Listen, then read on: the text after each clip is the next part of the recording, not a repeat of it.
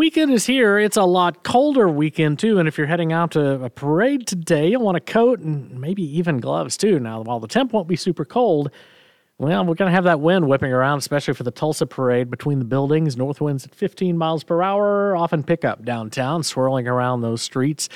It's not going to be a bad day, though. We'll still make it up into the low 50s, which is about on schedule for this time of year, which, interestingly enough, still a 20-degree temperature drop from yesterday. Long range, though, there is no sign of any Arctic air building, and that goes not only through this following week, but probably well into Christmas week, too, with near-average temps. We'll have to watch things closely, though. As we look into the almanac, yesterday we flirted with a record high. We were up in the low 70s. Rain is still an issue, though. We've only had a trace of rain in December, so now we are 9 days in with only a trace of rain. For the year, we're down a little more than 3 3/4 of an inch from average. Normal high today, 52, as we talked about. The normal low, 32. The records are 75 and 0. Sunset continues to be flat, plateaued at 5:09, the earliest sunset of the year.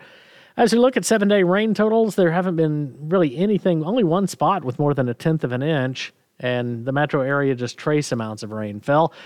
As we look ahead to the National Weather Service's Climate Prediction Center's long-range outlooks, this is December 14th through the 18th, so next Friday through the following Sunday, leaning toward above average temps and above average on the precip. Same story holds true with the 8 to 14-day temp outlook, the 16th through the 22nd. Above average temps and above average on the precip with a slight signal there. The seasonal outlook, near normal on the temps for December, January, February. And on the precip outlook, again, leaning toward above average on the precip. We've got a busy day in weather history.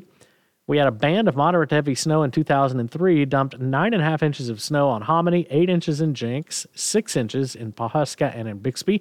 And in 2017, hard to believe it's been, as I do the math kind of quickly, 16 years since that incredible ice storm that hit the Tulsa area. Up to 2 inches of ice accumulated in about a 40-mile wide strip from southwest of Tulsa to the northeast. More than 1 million people were without power, some of those for a long time. Total damage estimated at about $600 million. Tomorrow's day in weather history, a little tamer. 1971, we had a lot of rain and some flooding issues in southeast Oklahoma with more than 11 inches of rain in a couple of spots. But other than that, that's actually fairly quiet, especially compared to today's day in weather history.